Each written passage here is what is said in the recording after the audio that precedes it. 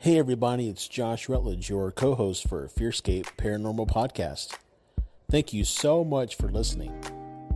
If you'd like to support us more, please head over to our website, fearscapepodcast.com. There you can click on store and browse some really awesome t-shirts and maybe pick a couple up, or even go to our Patreon page and see how you can support us monthly. We love bringing you awesome content just as much as you like listening to it. Enjoy the show. The following program is presented for entertainment purposes. WCHQ does not necessarily endorse the ideas presented.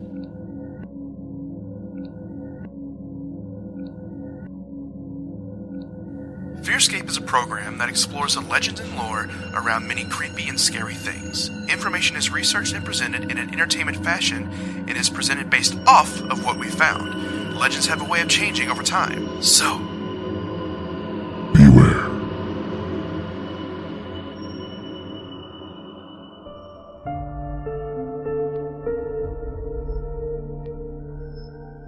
Fearscape. Welcome back, ladies and gentlemen, to Fearscape FM here on WCHQ. 100.9 FM. All local all the time. All spooky all the time. Download the app. Yeah. All right. So we are here. We are back for all the spooky craziness. I am your host, Stefan Gerhardt, alongside, as always, my favorite co-host in the world, Mr. Brad McQuarrie, who is consuming some bubbly, sparkly lime water, which is delicious. Ooh. No calories, no sweetness, all smiles. We call that Sprite with no flavor. I call it's helping me in my life. Anyways, I'm super pumped today, dude. We've been talking about what we're going to be talking about today, like in private. In private for quite some time. I have been very interested in the Kentucky Goblins, or the also known as the Kelly Hopkinsville Encounter. This is story. Story. It is a story. This is crazy. It inspired This is so story much. crazy. This is a very old alien encounter here in the state. One of the first, and that was recorded and things like that. So I'm really interested in this, and so we're just going to get cracking. I don't have any creepy catch-up. It was another slow week. Yeah, and that's the thing, too. If anybody's like, oh, man, they never have creepy catch-up. That's the thing about paranormal. It's inconsistent. Yeah. Like, we're here in the studio right now, and Steph and I just went to the bathroom before we started recording.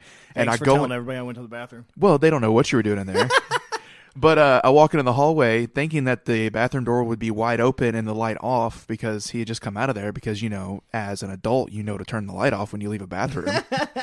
And I opened the hallway and the light's on, the door's cracked, and I'm like, oh, there's a ghost. And Stefan's like, now listen, I had to close the door a little bit and I left the light on. So I was like, okay, pudding. Yeah, well, the reason was is there's like 3 switches in there, and I wanted to leave the fan on because you can figure out what I was doing in there. Yeah, and so he was making I candles. didn't know which one was the fan, and I was super tired and lazy and didn't want to figure it out, so I just left them all on. Sorry, Kathy, the station manager. I promised to turn it off and save electricity. Anywho, so yeah, no creepy catch-up. However, we do have some spooky news. So there's always spooky news. Yeah, there's always spooky news. Can I do the theme song? Yeah. All right. Spooky news. Pudding. All right, on Spooky News this week, I've got another one from Disclosed TV. It is the just like most awesome place to get paranormal news. It's fantastic. And this one is super great. The headline reads, locals believe that the Huska Castle in the Czech Republic has a portal to hell. Yes. Heavy metal. Maybe, this is not from the news article, but what if it connects to the Bobby Mackey's one? I have actually heard that before. They go from one portal to another? That all the haunted portals you talk about, because there's a portal in Bobby Mackey's, and then there's a portal at a place in Nevada. I can't remember the name. It's been a long time since I've read about it. Nevada portal? Stop. But there's these 2 portals, and they did an investigation once where one team was at this portal, the other team was at this portal, and they were able to catch the same EVPs between the 2 locations via that portal. Well, you know where there's another portal is in Super Mario Brothers. If you go to the second world, second stage, and then hop over the thing, you can go to level 4. I've never rolled my eyes so hard. Which is super awesome. But yeah, anyways, this is this story. So what it says is that in the second half of the 13th century, a mysterious Gothic castle was built. It was not near water, which strategically important and seemed to have no one to live in it. Why was this arbitrary fortress built? According to local legend, demons were to be captured there. Demon. Allegedly, a gate to hell opened on the rugged Czech mountain. Hey guys, come on in. And that they believed that the castle was built around the portal and a chapel was thrown directly onto the hole to prevent evil monsters from escaping from the underworld and sliding into the human realm. Hey guys, just trying to get out. Hey, we just want to take over your soul. According to folklore, the alleged gateway to hell was so deep that no one could see the reason, and those who tried to enter the dark opening encountered demonic human-animal hybrids. Don't like that. Maybe it was the hillbilly beast. Maybe it was the Pugman. I'm still stuck on Pugman. Pugman! I would be Pugman. So, this is where it should be. The gate to hell below Huska Castle, an hour's drive from Prague. At least that's where the legends that surround the estate say. Wait, this isn't in the United States? No, sir. This is in Prague. The whole time I'm like, I haven't heard of these places, and this is why. Yep. What, Europe? I said Czech Republic. Ah, you did. I thought you were like saying check, please. No. Even the operators write on their website that the entrance to the underworld is below the old wall. But where does this belief come from? The castle was built in the 13th century in the early Gothic style by the Bohemian king Przemysl Otakar II. The unusual thing is that it is not suited in a strategically important position like we said, but in a remote area surrounded by dense forests, swamps, and mountains. In addition, the property has no access to any water source and apparently has never been inhabited. I wonder if anybody that resides there has had to fight off gray aliens with samurai swords. Yeah, no one's that cool, man. Oh, darn. But yeah, you can go look up the Huska Castle, Portal to Hell. There's a ghost hunting team that actually did an investigation. There's a video on the tube of you. So I highly check that out. Yeah, Portal to Hells, man. There's quite a bit of those. Wow, that's fun. I actually have some spooky news here for us as Shut well. up! It's a quick one. We've been having stuff about not aliens, but we had what you did, the Portal to Hell just Portal now. to Hell, Squatch. We had some Squatch last week. I thought I'd bring a little UFO into it. Yeah. So this is from MUFON.com. Yay, my other favorite place. A great location if you're into the UFOs and stuff. They have a map that shows you like where the recent sightings have been. I'm a map. Careful, we might get hit with like a copyright claim. Oh yeah. So this one was actually the day we're recording this is March 24th. So this took place on March 30th. So just 4 days ago. Or March 20th. I was just about to 4 say, days ago. Into the future. So it is a low-flying triangle reported over the Philippines. A Philippines witness at Dasmariñas reported watching a low-flying triangle-shaped object, according to testimony in case 90499 from the Mutual UFO Network, MUFON, witness reporting database. The witness was walking along a highway at 5:25 a.m. on March 2nd, 2018. I noticed something in the sky, the witness stated. There were a couple of dim lights on the flying thing in a V shape. At first, I thought it was just an airplane, but airplanes do not have that kind of shape. I also thought it was just birds in formation, but it was still dark for birds to fly. It flew right above me. It was so huge, so it seemed like it was flying low.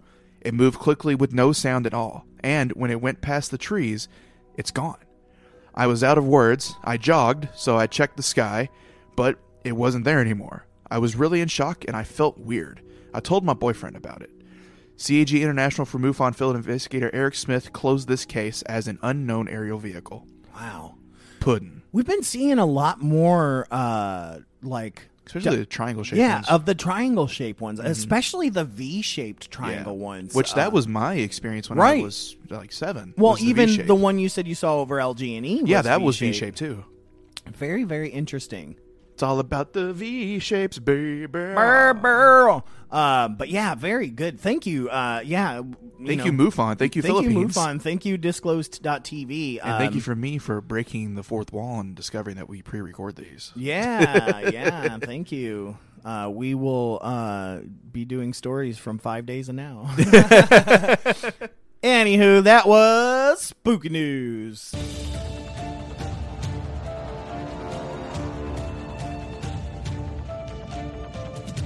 So, like I said, we're going to be talking about the Kelly Hopkinsville encounter, a.k.a. the Kentucky Goblins, which sounds like a biker gang. It might be. There probably is a Kentucky Goblins biker gang just a biker out of gang. Kelly or Hopkinsville. Yeah, just a biker gang of 4-year-olds. That's ridiculous. It's like not Power Wheels, but big wheels. Yeah. And tricycles. Big wheels rolling through. Give me all your lunch money. What are you going to do? Shank me with a toothpick? Yes. Oh, here's my lunch money. There's kindergartners are protesting not enough snacks, and so they got the Kentucky Goblins there, making sure that no one bothers the protesters. Hey, you put an extra snack pack in that snack box? No, you better put another one in there. The Goblins gonna get you. Yeah, they threaten the teachers. They threaten them by breaking their rulers. Yep. What you going to measure now? They put them in small rooms and throw Legos on the floor and make them walk across. The dark room, Legos on the floor. You make it to the door, you're free. If I hear you say ow, you're stuck in there forever. Yep. You better bring a snack pack with you. 4-year-olds are gangster. That's what we've come to find out. Super gangster. Anyways, yeah, so if you hear those plastic wheels rolling across the concrete, run. I hear that in my neighborhood sometimes. I'm like, oh, have they finally come for me? They're coming for me. I'm sorry I ate the red crayon. I know it was your favorite. They're over there just eating glue. Man, the Kentucky Goblins sound so cool now. Yeah. So let's tell the real story of the Kentucky Goblins. Was there air quotes around that? Nope. The Kentucky Goblins, also known as the Kelly Hopkinsville Encounter. Now, UFOologists regard it as one of the most significant and well-documented cases in the history of UFO incidents. Wow. That's what I keep hearing. Yeah. A lot of people that recommended us to talk about this, they did. They kept saying that it's one of the most well-documented cases. Which surprised me because when I was reading, because I'll share at the end here the actual news article that was published about this incident. Reading it, I'm like, this is considered one of the most well-documented? Mm-hmm. This is insane. Because reading through, I'm like, oh, but then again, in today's age, we're so used to movies, we're like, well. Sure, this was 1955, right? Yeah, 1955. And so back then, I mean, the movies were just, There was no Forbidden Planet. And there is no theater.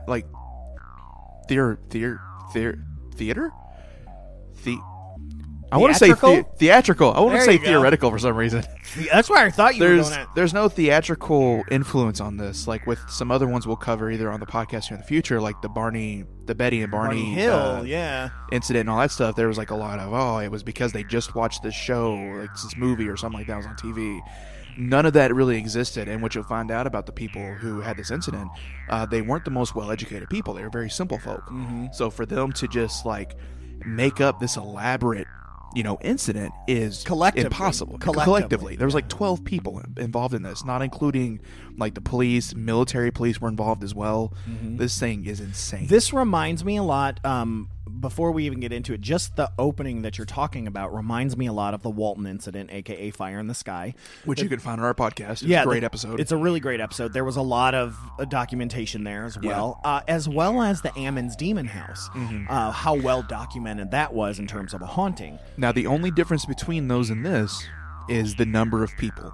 So with the Walton incident, it's about 4 people, and then only one person can actually clarify they were in the ship and they experienced it. Though all of them saw the ship. And all of them saw the ship, right. But only one has the quote-unquote experience of being abducted. And then the Ammons Demon House, Ermins, whatever. Almonds best. There in Gary, Indiana. Yeah, up in Gary, Indiana.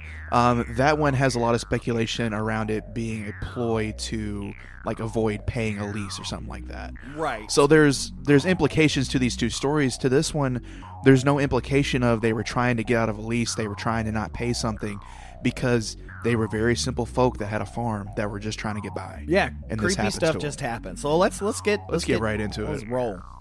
So while skeptics say the reports were due to the effects of excitement and misidentification of natural phenomena such as meteors and owls, one of the best known and best documented close encounters of the third kind, not time. To people who don't know what that is, a close encounter of the third kind is physical and visual contact without any kind of abduction. So a fourth kind, you're abducted. Yeah. Third kind is an actual visual and physical contact with an extraterrestrial unknown presence. Right. So the being actually has to be there. So second kind, I believe, is what, the UFO? You just like see the UFO. I believe second kind is you're seeing the UFO. Close encounter of the first kind is you think you saw something. Sure. We'll have to double check those for sure. But yeah, those. Yeah, we'll double check and we'll fill you in at the end of the episode. Right. Something else you had mentioned in there. Oh, what was it? Never mind. I can't remember what it was. Simple folk? No. Oh, okay. Towards the end there, I was gonna make meteors and owls? Yes. Uh-huh. So you mentioned meteors and owls. Yeah. And for those of you that do study any type of UFOlogy or aliens and things like that, owls are very consistent as well. They really are, especially the type of owls we'll talk about towards the end of the episode. Yeah. That they believe were actually these creatures. Yeah, well, and the fourth kind, the movie The Fourth Kind talks about that a lot. Have you seen The Fourth Kind? Oh yeah, I saw it in the theater. That movie gave me nightmares. Yeah, same. It chilled me to the bone. So if anybody's out there and you want to have nightmares, watch it about 9 p.m. tonight. No, not tonight, because we're on right now. Jeez. Well, watch it after this. After you listen to this, go watch Close Encounter of the Fourth Kind, or it might just be called The Fourth Kind. It's just called The Fourth Kind. The Fourth Kind. And it will make you change everything you think about the paranormal, about UFOs. It's great. Yeah, it's really good. So much fun. Mm-hmm. So this thing is one of the best documented close encounters of the third kind to come from the modern era of ufology. This is what allegedly took place between August 21st and August 22nd, 1955, near Kelly, Kentucky. This case is distinguished by its duration and also by the number of witnesses involved. The main point of the case has been discussed by several authors, including Dr. J. Allen Hynek, who devoted 6 pages of his 1972 book, The UFO Experience, to it. A 1979 publication from the Center for UFO Studies, also known as CUFOS, authored by Isabel Davis and Ted Bloucher, puts the illustrations and photographs of the site, the creatures, the UFO, and the witnesses of one of the more fascinating CE3 cases ever to occur in the United States. Wow. Which is insane. Every time I've read this, it's like, man, right here in Kentucky, not far from where we are, was the most well-documented and put in moments of the UFO world. The book that I used last week to talk about the Kentucky Wild Man. The monster one? The monster book. By Nick Redfern. He has 3 pages in this essentially encyclopedia of monsters and stuff devoted to the Kentucky Goblins as well. It is definitely highly documented, and in this the first instance of little green men, even though from the incident the term little green men was eventually coined from this incident, from the actual witnesses themselves, the witnesses never called them little green men. Right, that never happened. Oh, it's usually but it just got coined later on by the media. Yep. But yeah, that's so cool that wasn't even really a thing until this incident. Yeah, this incident is what caused it all to happen. And Roswell had happened what, in the 40s? 40s, yeah. 10 years prior to this. But that information probably hadn't reached Kentucky yet. And I think he was a gray, anyways. Yeah, he was. So we'll set the scene for you. The scene was a small farm outside of the Kentucky town of Kelly. Inside the farmhouse were 8 adults and 3 children. The night was dark, clear, and hot. At about 7 p.m., Billy Ray Taylor, a friend of the Suttons and owner of the farmhouse, came in from the well with his quote-unquote wild stories that he had seen a really bright flying saucer with an exhaust of all colors of the rainbow fly over the sky and drop into a 40-foot gully near the edge of their property. However, the Suttons did not take him seriously and laughed the story off as an embellishment of seeing his quote-unquote flying star. Here's a PSA, guys. Believe people. Believe, yeah. At least until you've done some investigating. I wouldn't even really say believe. It's like the law system. Innocent proven guilty, real until proven false. Well, it's like every horror movie that is out there. The premise is that someone's seeing something, and the people in their life don't believe them. More than likely, it's usually like a husband or a wife that doesn't believe the other person, or parents that don't believe the kid.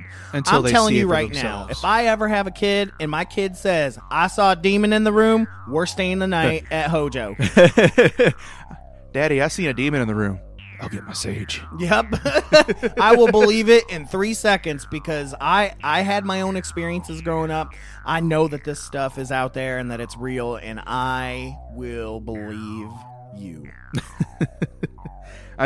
You're going to be a great dad with your sage. She's going to be giving birth, my wife, and sage in the room. Sage in the room. Demons be gone. She said words I've never heard before. So half an hour later, the family dog began barking violently and eventually put its tail between its legs and hid under the house. This is a big thing we've talked about on here in the podcast. Mm-hmm. Animals can sense things. They see what we cannot see. So if your animal starts freaking out, you should probably start worrying a little bit. Yep. The two men, Billy Ray Taylor and Lucky Sutton, went to the back door to see what was bothering the dog and noticed a strange glow approaching the farmhouse from the fields. When the light came nearer, they resolved what caused it. A glowing 3.5-foot tall creature with a round, oversized head. The eyes were large and glowed with a yellowish light. The arms were long, extended nearly to the ground, and ended in large hands with talons. Can I stop you? Sure. 2 weeks ago, I had mentioned to you in our creepy catch-up that the creature that I saw hanging from my ceiling fan. Yeah, had the long arms, it like was orangutan small. look. Yeah, it had very long arms and like dangly fingers and was spinning around. And you haven't read this research? No. Oh, and so wow. I'm kind of creeped out a little bit now. It had red eyes, but we have talked before that there's a possible link to alien abductions and things like that, and sleep paralysis and night hag, and so that's got me a little freaked out. Just gonna go ahead. But see, I read that part there, and I looked up at you, and you kind of like took a little bit back from the mic, like, oh no, it's about to come through that door right now. Yep. The entire creature seemed made of a silver metal. As the creature approached, its hands were raised over its head, as if it were being held up. Understandably startled, the two men reacted by grabbing their guns, a 20-gauge shotgun and a 22 caliber rifle. Withdrawing slightly into the house, the men waited until the creature was within 20 feet of the back door and then fired. The entity flipped over backwards and then scurried off into the darkness. After a few minutes, when it did not reappear, they returned to the living room only to see another creature, this side, outside the window. They fired through the window screen at it, and again, the creature flipped and disappeared. Certain they had hit and disabled the creature, the two men went outside to find the body. As they started out the front door, Billy Ray, who was in the lead, paused for a moment, and underneath an overhanging roof. Just as he was about to step into the yard, those in the hallway behind him saw one of the creatures on the roof reach down a taloned hand and touch his hair from above. Nope. The people indoors screamed and pulled him back inside. Lucky Sutton rushed out into the yard, turned, and fired point blank at the creature, knocking it off the roof. There was another creature in the maple tree close by. Both Lucky and Billy Ray fired at this one and knocked it off the limb. It floated to the ground and then ran off quickly into the darkness. Oh, no. Immediately, another entity, or perhaps the one that had been knocked off the roof, came around the side of the house almost directly in front of the group. Lucky fired his shotgun point-blank range, and the result was the same. No effect. A sound was heard as the bullet struck, as if a metal bucket had been hit. But the creature scurried off unhurt. So you said it made a ping noise? Yeah, like ping! So you think that it was wearing armor or like a suit, or just its skin was that thick? So about that. So remember a couple episodes ago when we were covering Marion County, I believe it was, and you had Monroe County.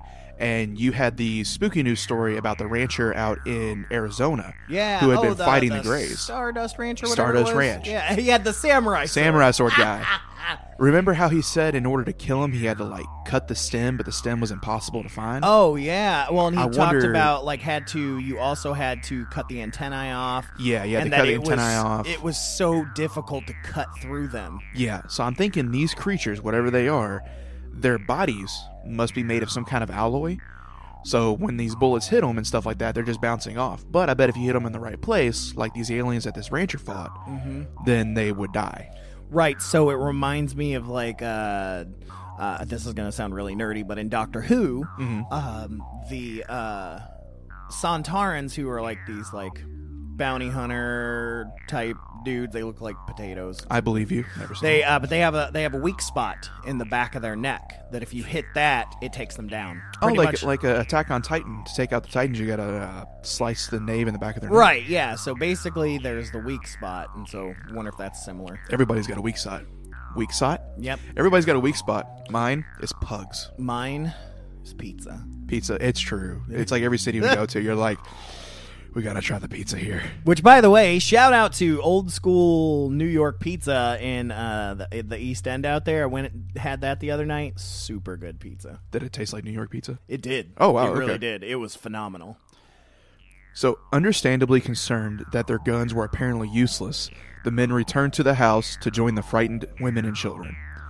Now, that right there tells you something, because back at this time in the 1950s, you know, the men, I protect this household, I protect this land, you know, this is our homestead. The fact they were scared and hiding with the women and children shows you they did not like what was happening. Yeah, that's we don't like this.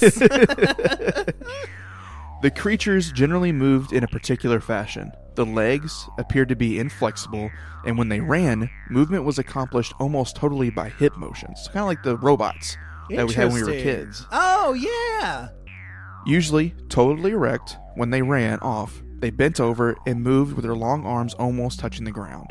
Wow, that's cool. So that's very much like an orangutan as well. You keep thinking about your shadow? Yeah. The entity's ability to float was particularly evident when one was knocked off the kitchen roof and floated a distance of about 40 feet to a fence, when it was knocked off again by a shot. While they did not appear to have an aura of luminescence, their skin glowed in the dark, with the glow becoming brighter where they were shot or shot at. Interesting. Yeah, that makes me think they're absorbing the energy. Yeah, I was literally about to say the exact same thing. So maybe it's not that they have this alloy that's just strong. What if they have a reactive alloy? It says here that not only did it become brighter when they were shot, but also when they shouted at them. Interesting. Wow. So it's like to be stealthy, it's almost as if they can't use any energy. Yeah. Right? So like maybe their talons are their only weapons. Right. And wow. This story just got super creepy. It got super cool to me. Yeah.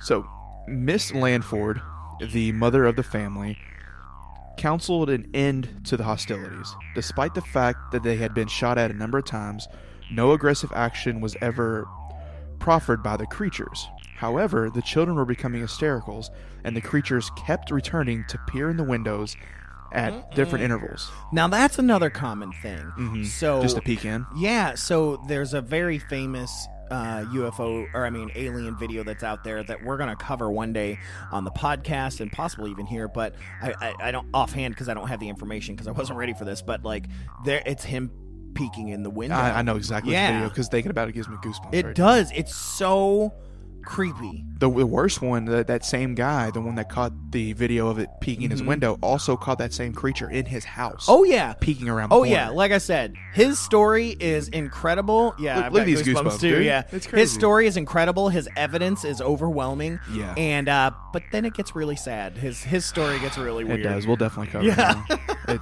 It's super. And sad. I don't mean sad as in he died or something like that. Just it just gets weird. Weird. By 11 p.m., the family's patience had worn thin, and they all got into 2 automobiles and headed at top speed to the nearby Hopkinsville Police Department. Which back then was like 45 miles an hour. Yeah, no. it was a long way away. Well, top speed on the cars was probably like 40. That's what I was saying.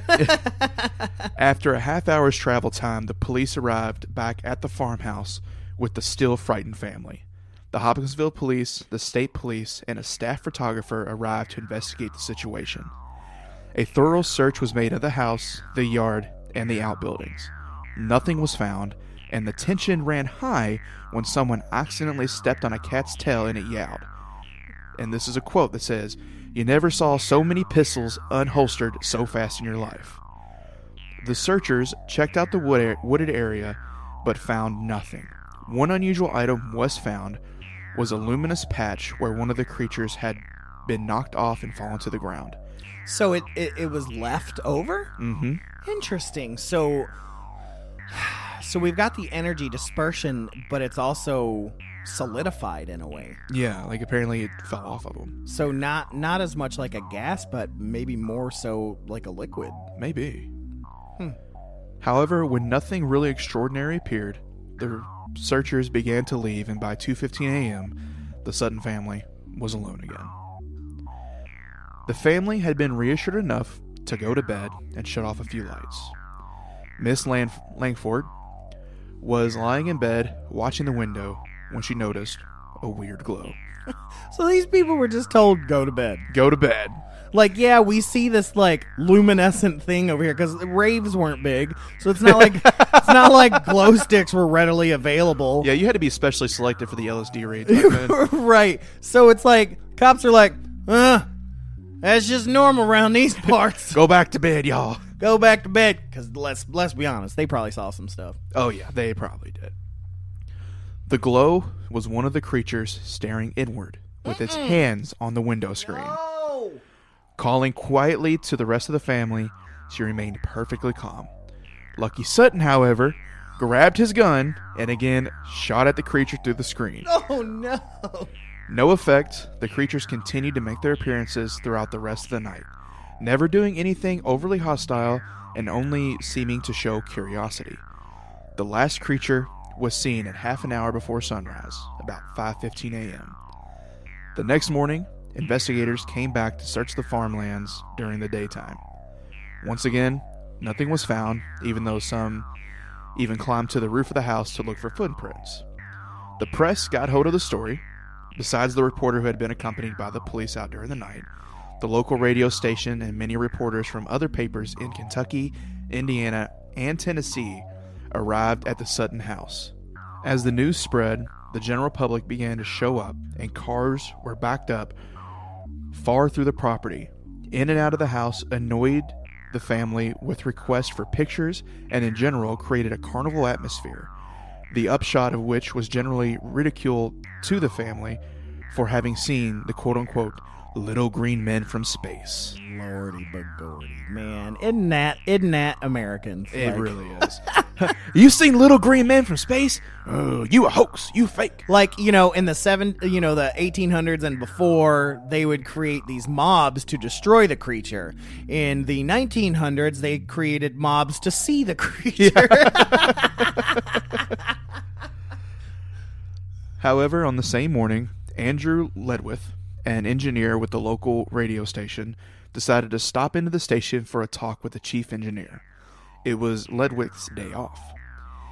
He learned of the happenings on the Sutton farm the night before, and because of his interest in UFOs and his previous experience as an artist, he decided to go out and interview the family. It is fortunate that he did. The publicity became so obnoxious to the Sutton family that they later simply avoided telling the story and refused to cooperate. Ain't that a shame? It really is. The same thing happened to Betty and Barney Hill. Like, they got so tired of it that they just kind of stopped talking about it for a while. Yeah. And then after poor Barney died...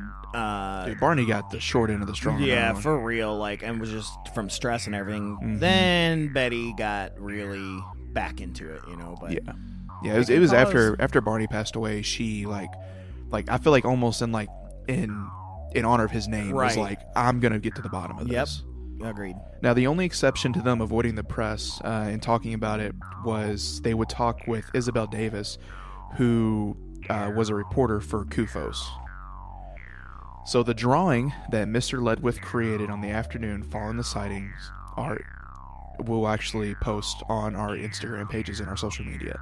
It is the picture of the creatures that they had come across. So how can such a tale be accepted at face value, one asks. After all, the family itself was considered a low social status by the townspeople. 2 of the men had worked for a carnival, and it would be argued that they were familiar with the art of being a trickster. The most telling criticism of the incident, however, is that there is absolutely no physical evidence whatsoever that the incident actually occurred. Skeptics point out that no footprints were found, the ground was extremely hard, no marks were on the roof, although the creatures seemed nearly weightless and may not have left marks. Right. There was no blood on them, the bullets did no apparent damage. Maybe they don't bleed. Maybe they don't. One could thus conclude that the family faked the entire incident. However, investigators who interviewed the Suttons afterwards painted a picture of them that is quite different from the sort of people who could fabricate an elaborate hoax. They were uneducated, simple farm folk with no apparent interest in exploiting the rather considerable publicity that they received. Man, leave these people alone. Yeah. Like, I mean, you got a whole family that's saying they don't want the publicity. Exactly. Like, get off them. Like, they saw some stuff. And that's what's so sad about this, is they didn't ask to be invaded by these quote-unquote little green men or these creatures. So they're just, trying to have a simple farm life. They're simple people. How can you be skeptical of something we don't understand? Exactly. You know what I mean? And I know that phrase itself sounds stupid, but it's like, how can you have scientific explanations for why something can't be when there's something no science that behind it? Yeah. Like, how do you know if the alien bleeds? Mm-hmm. How do you know?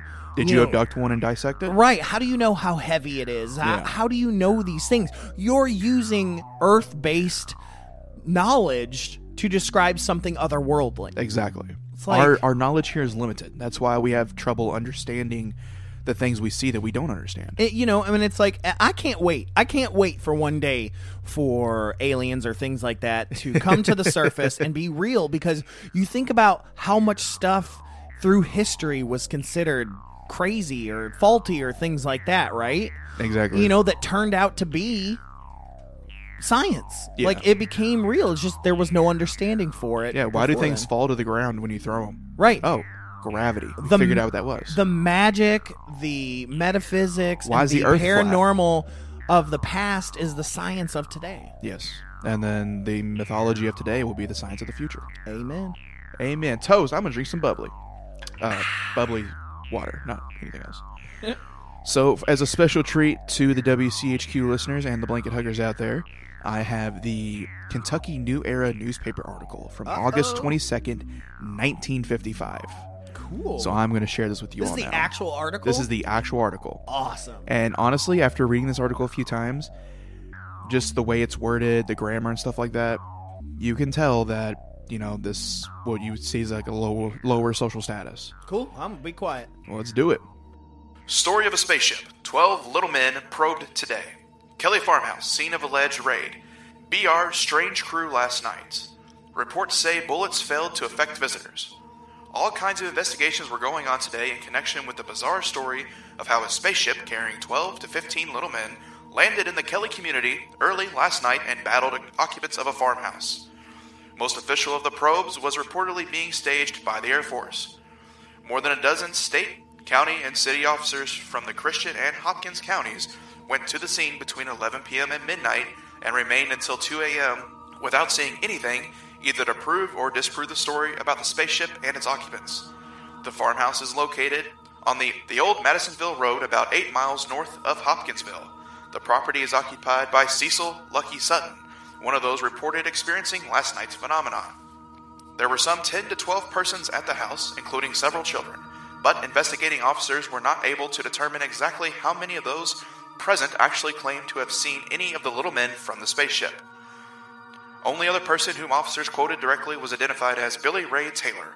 One account said Taylor is a visitor from Pennsylvania, which recently had a similar report of a spaceship near neither Sutton nor Taylor was at home when officers returned to the scene this morning. All right, I'm going to break away from this news story real quick. So apparently, this Billy Ray fella had seen a spaceship in Pennsylvania. Oh, so he's seen two. So this is his second encounter. Oh, man. That, most stories, that tends to be that they've at least seen one earlier in their lives. That's crazy. Yeah. All right, back to the story. The story broke around 11 o'clock last night when two cars, one bearing a Pennsylvania license plate, drove up to Hopkinsville Police Headquarters. Officers, then at the station, said the two autos contained at least 5 adults and 7 children, all apparently highly excited. Spokesman for the crowd told of how something resembling a spaceship or flying saucer had landed at the back of their house near Kelly, and 12 to 15 men, who appeared to be about 4 feet tall, had got out of the ship and come up to the house and done battle with the occupants. Quote, "We need help," one of the men said. Quote, "We've been fighting them for nearly 4 hours. Forest City Police Chief Russell Greenwell, T.C. Gross, Doris Francis, and Gray Salter drove to the scene to see about the quote-unquote little men. By radio, contact was made with State Troopers R.N. Ferguson, Jr., and G.W. Riley, and Deputy Sheriff George Batts, all whom joined the motorcade to Kelly in their own vehicles. 4 MPs also went. The radio discussion also brought 2 Hopkins County deputy sheriffs and at least 3 state troopers from the station to Madisonville. First arrivers found the scene deserted. The 2 cars which had brought the report to Hopkinsville did not return to Kelly Farm until after officers had arrived and looked the situation over. The officers reported they found no tracks of little men, nor was there any mark indicating anything had landed at the described spot behind the house. There was a hole in the screen at the window, though, which occupants said a shot had been fired at one of the strange little men. Both Chief Greenwell and Deputy Sheriff Batts said they got approximately this story from the still terrified and excited Sutton and Taylor families. About 7 p.m., one of the men went out of the house to get a bucket of water. He saw what looked like a flying saucer come over the trees and land in a field at a point about a city block behind the house. There was no explanation, only a semi-hissing sound, and the watcher returned to the house with the bucket of water. A short time later, somebody reported one little man with big head and long arms were approaching the house. The men were described as having huge eyes and hands out of proportion to their small bodies. The visitors were wearing what looked like a metal plate. The men got their guns, a shotgun for Sutton and a .22 caliber target pistol for Taylor. By and by, one of the little men pressed its face against the window, and the shotgun was fired through the window. The face disappeared. The men decided to go outside and see if the visitor had been hit. Taylor was in front. When he emerged from the front door, a huge hand reached down from the low roof above the door and grabbed him by the hair. He pulled away, and the 2 men went on out of the house. One of the strange little men was in a nearby tree, and another was on top of the house. A blast from Sutton's shotgun knocked another one of the men down, but did not appear hurt. He disappeared in the darkness. Taylor reportedly opened fire on other members of the invading party, also with little effect. The battle went on for some time. When the occupants of the house saw their chance, they jumped in their cars and drove to Hopkinsville for help. Deputy Sheriff Batts said the men told him that in all they fired about 4 boxes of .22 pistol shells. So breakaway real quick, so anybody wants to know how many that is, that's probably about 100 shells easy. Woo! The officer quoted a neighbor saying that he heard shooting over at the Suttons, but distinguished only had heard 4 shots and mistook them for firecrackers. Most of the officers remained at the site for more than 2 hours. During the period, approximately 25 people were on the case. The only excitement during the period the officers were there came when an MP happened to step on a cat's tail while walking in the darkness near the house. The cat let out a squeal for a few seconds, and then there was as much activity and scurrying around on the part of those present. 2 officers who reported to the Kelly area early this morning reported hearing the little men had reappeared around the Sutton house around 3:30 a.m. Other investigators who went to Kelly later during the morning said they were told Sutton and Taylor had gone to Evansville today. Officers who visited the scene during last night's excitement were reluctant to express any opinion today in regard to the reported invasion of Kelly. All officials appeared to agree that there was no drinking involved. Only outspoken comment came from Frank Dundas, a city police desk sergeant, who was not on duty last night and has not visited the scene so far. He said, quote, "I think the whole story is entirely possible." end quote. Sergeant Dudas was one of the 2 city police who reported seeing 3 flying saucers early one morning last summer. He said, I know I saw them. If I saw them, the Kelly story certainly could be true. End of story. So even the police have seen flying saucers in that area before. Yeah, that's what I was just thinking. Like 3? 3 flying saucers in one morning. Y'all haunted. Get out. So yeah, interesting. So it's interesting how the news article kind of fabricated some things. Yeah. Like, because we saw the evidence and everything he talked about, like the metal plate. I mean, come on, like how he had to use terms he understood. Yeah. But I find it very, very interesting that this cop, like we're talking about, so we got a cop that's seen things, they're seeing stuff. Here's my question, though. I don't know if this is answered. It's constantly referred to as the Kelly Hopkinsville case. Yeah. Where's Hopkinsville in this? That's the town they drove to.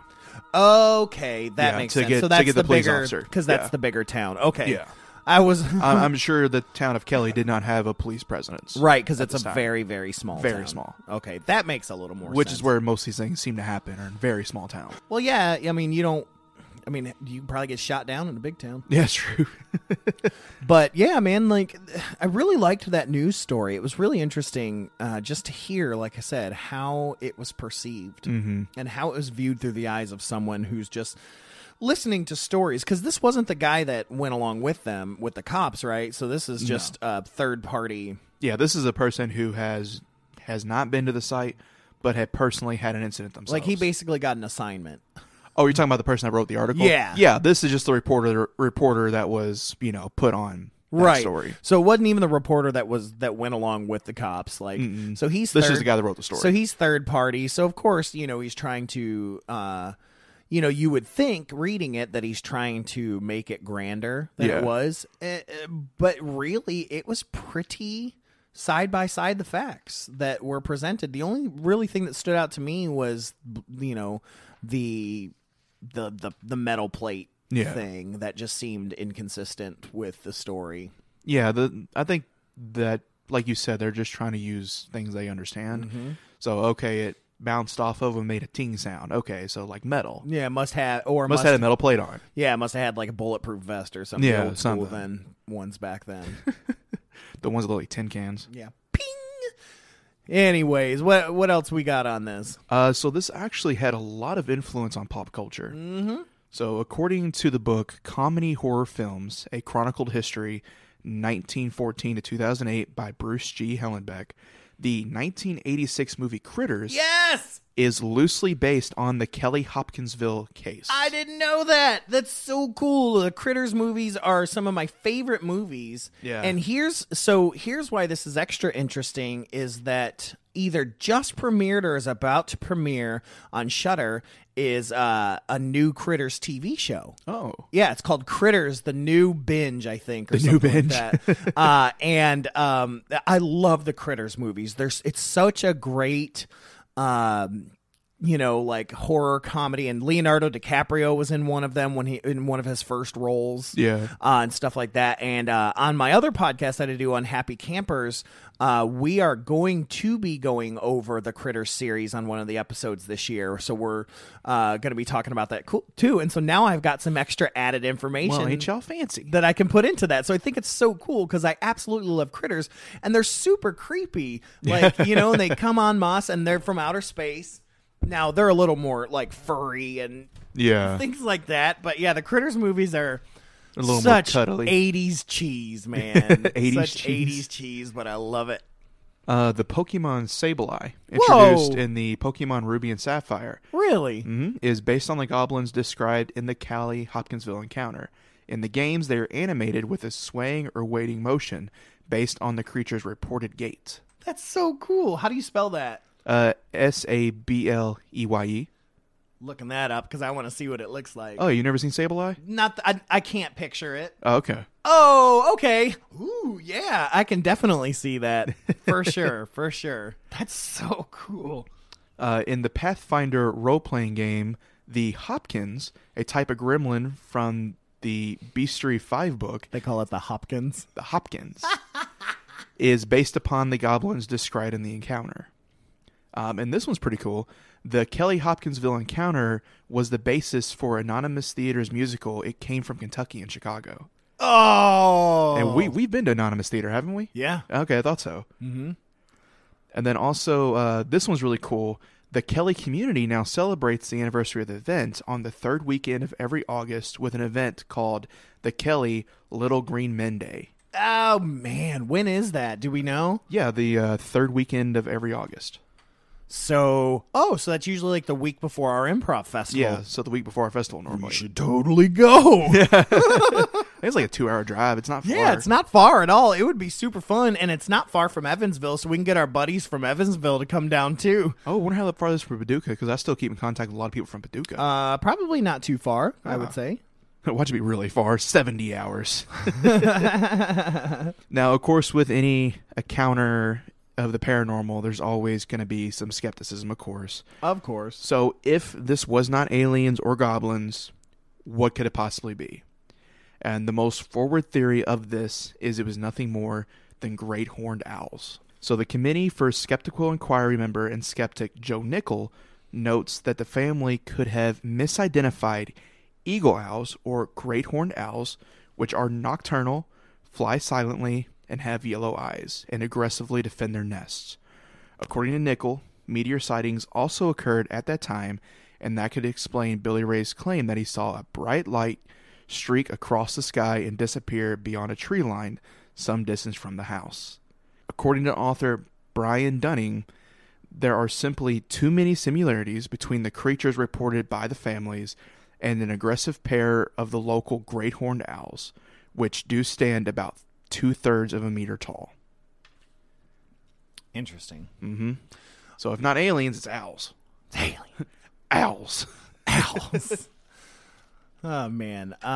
So there is not only that, but there are still sightings to this day. Mm-hmm. People still in the Kelly area and around that area still claim to see things. Fact, January 25th of this year, there was an interview on Coast to Coast AM with George Noory with a director of a docuseries that has in fact gone on in search of the Kentucky Goblins. It's called Hellier.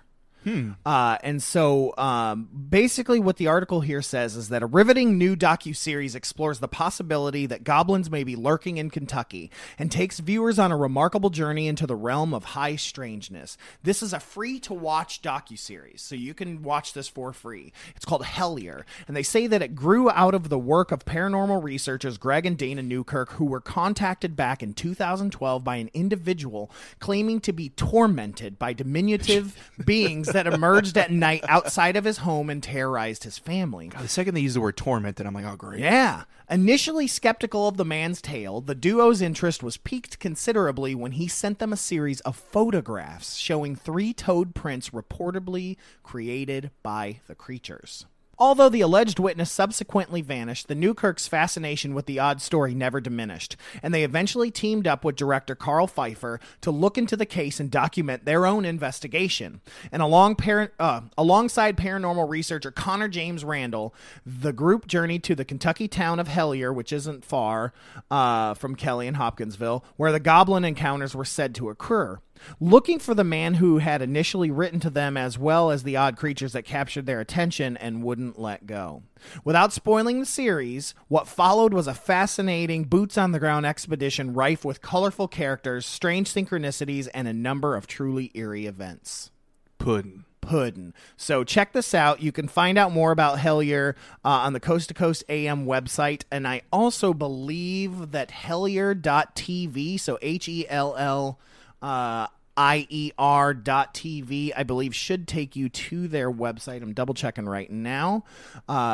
Yes, so it takes you to the website, and it says watch the first season for free right here. And so I'm definitely going to check that out because I just learned about it. Well, don't do it right now. We have to finish this. Oh, okay. Yeah, go and click off that. But yeah, so really cool, man. You know, like, and my favorite thing is Pathfinder because I play D&D myself, and Pathfinder is a form of D&D. Yeah, and it's great that they called it the Hopkins. Like, the Hopkins. because you can't call it the Kelly. Just, no, the Kelly's weird, and it's like, oh yes, these are the Kellys. Like the Kellys. But yeah, this is really, really great, man. Great stuff. Thank you for the research on this. Oh, absolutely. This was actually pretty fun to research. Yeah, I'm still really freaked out that this is what I saw. But, however, so yeah, let's go ahead and move right in to some listener story. Oh, yeah. That we've got. Just a reminder to everyone that's listening. Listen tight. Listen tight, ladies and germs. You can send your listener story to fearscapestories@wchqfm.com. Just type them up. Send it to us. We will read it on air. We'll make it dramatic. You can stay anonymous if you want to. You can use a different name. We can make up a name for you. It doesn't matter. Yeah. Or feel free to do that. And just don't let me make up the name, because I name everybody Ghosty McGhostface 1, Ghosty McGhostface 2, Ghosty McGhostface the 3rd. Yeah, I'm terrible at names. And if there are Kentucky writers out there that write paranormal stories and things like that of different encounters and stuff like that, we'll promote your book as well. Let us know. Hit us up. fearscapestories@wchqfm.com. So this week, I have a really cool listener story. It comes from my mother, Patty Whitman. So I think I told you over the Christmas break last year, I sat down with two of my family members, my mom and my sister. You mean you held them hostage in a room and then made stories? With Legos on the floor. Mm-hmm. I had the small Kentucky Goblin biker crew with me. Yeah. Doing what they do best. But, my family is very open to the paranormal. Mm-hmm. And so I had them tell me about their encounters throughout their lives. Ooh. Different things like that. And so I got a number of stories from my mom and a number of stories from my sister, who we've already heard a few. Yeah. So this one, it comes from my mom, Patty Whitman. When I lived in Albuquerque, New Mexico, in an apartment, and Stephen lived there with me too, and Dustin. And maybe David was there. And Stephen and David and Dustin used the Ouija board. And then they told me that there was a lady living there, but didn't really have anything much to say about her. But there was a guy there that was a spirit. And he was there, and he just wanted to be left alone. And I said, that's okay, because I like being left alone too. Well, then, as time went by, the spirit would say, Patty, Patty, Patty, help! And I would think it, and I would be in a dream. And this would come into my dream. And I would think it was one of my boys. And I'd wake up, and nobody was there. So, I still didn't know about him, that was him doing that yet. But I was trying to figure it out. And then all of a sudden I started to get knocking on the door, front door. And then I'd go to the front door and nobody'd be there. And then I started working at nights at the laboratory. And my friend Shannon would come by the centrifuge, and mysteriously the lid would slam closed. And then also other times, mysteriously, a pen would fly off the table at her. And another thing that happened while I was in the lab was this piano playing. And I'm not really sure if that was the same spirit or a different one, because there were spirits in the old building before they moved to the new laboratory, and one of them could have came with the building. Anyway, my mom died. Well, when my mom died in March of 2007, I came home from Toledo, and I laid on my couch and I cried for a week. Hard crying. And one day, all of a sudden, this hand patted me on my shoulder like it's going to be okay. And I looked to my right to see who touched me, and I see this black swish go into my bedroom. And so I knew for sure that was a spirit. And I felt like it was a familiar spirit. So anyway, then in August, I went out to Toledo to visit my family. And when I was there, because I got used to this spirit being around me, and I asked my daughter, Trisha, if she would tell me if she could see who that spirit was. Well, she described him as not very tall. He had a plaid shirt on, like a dress shirt, plaid shirt, and jeans. And he told her that he liked to be funny. That's why, hence the jokes at the laboratory with the pens flying and acting like he was knocking on the door, and then I'd get there and nobody'd be there. So he was a little joke. He's a jokester. He's still with me.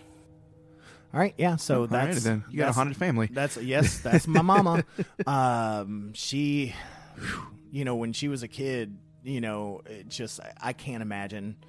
She said she's just had things happen to her almost her whole life, and so good times. Good times. Good times. Thanks for passing that on, Mom. Anyways, that's our time. Thank you guys so much. Make sure to download the WCHQ app so that you can stream this, even if you're not at home or near a radio. You can stream this live on the app, or just go to WCHQFM.com to listen. And if you're missing this when it's airing, you can always go to the SoundCloud page and find Fearscape FM and listen anytime you want to. Anyways, thank you so much, Blanket Huggers, for tuning in to another episode of Fearscape FM. This has been Stefan, and I will catch you on the flip side. And this has been Brad. Hold those blankies extra tight. Good night, folks. Night, y'all.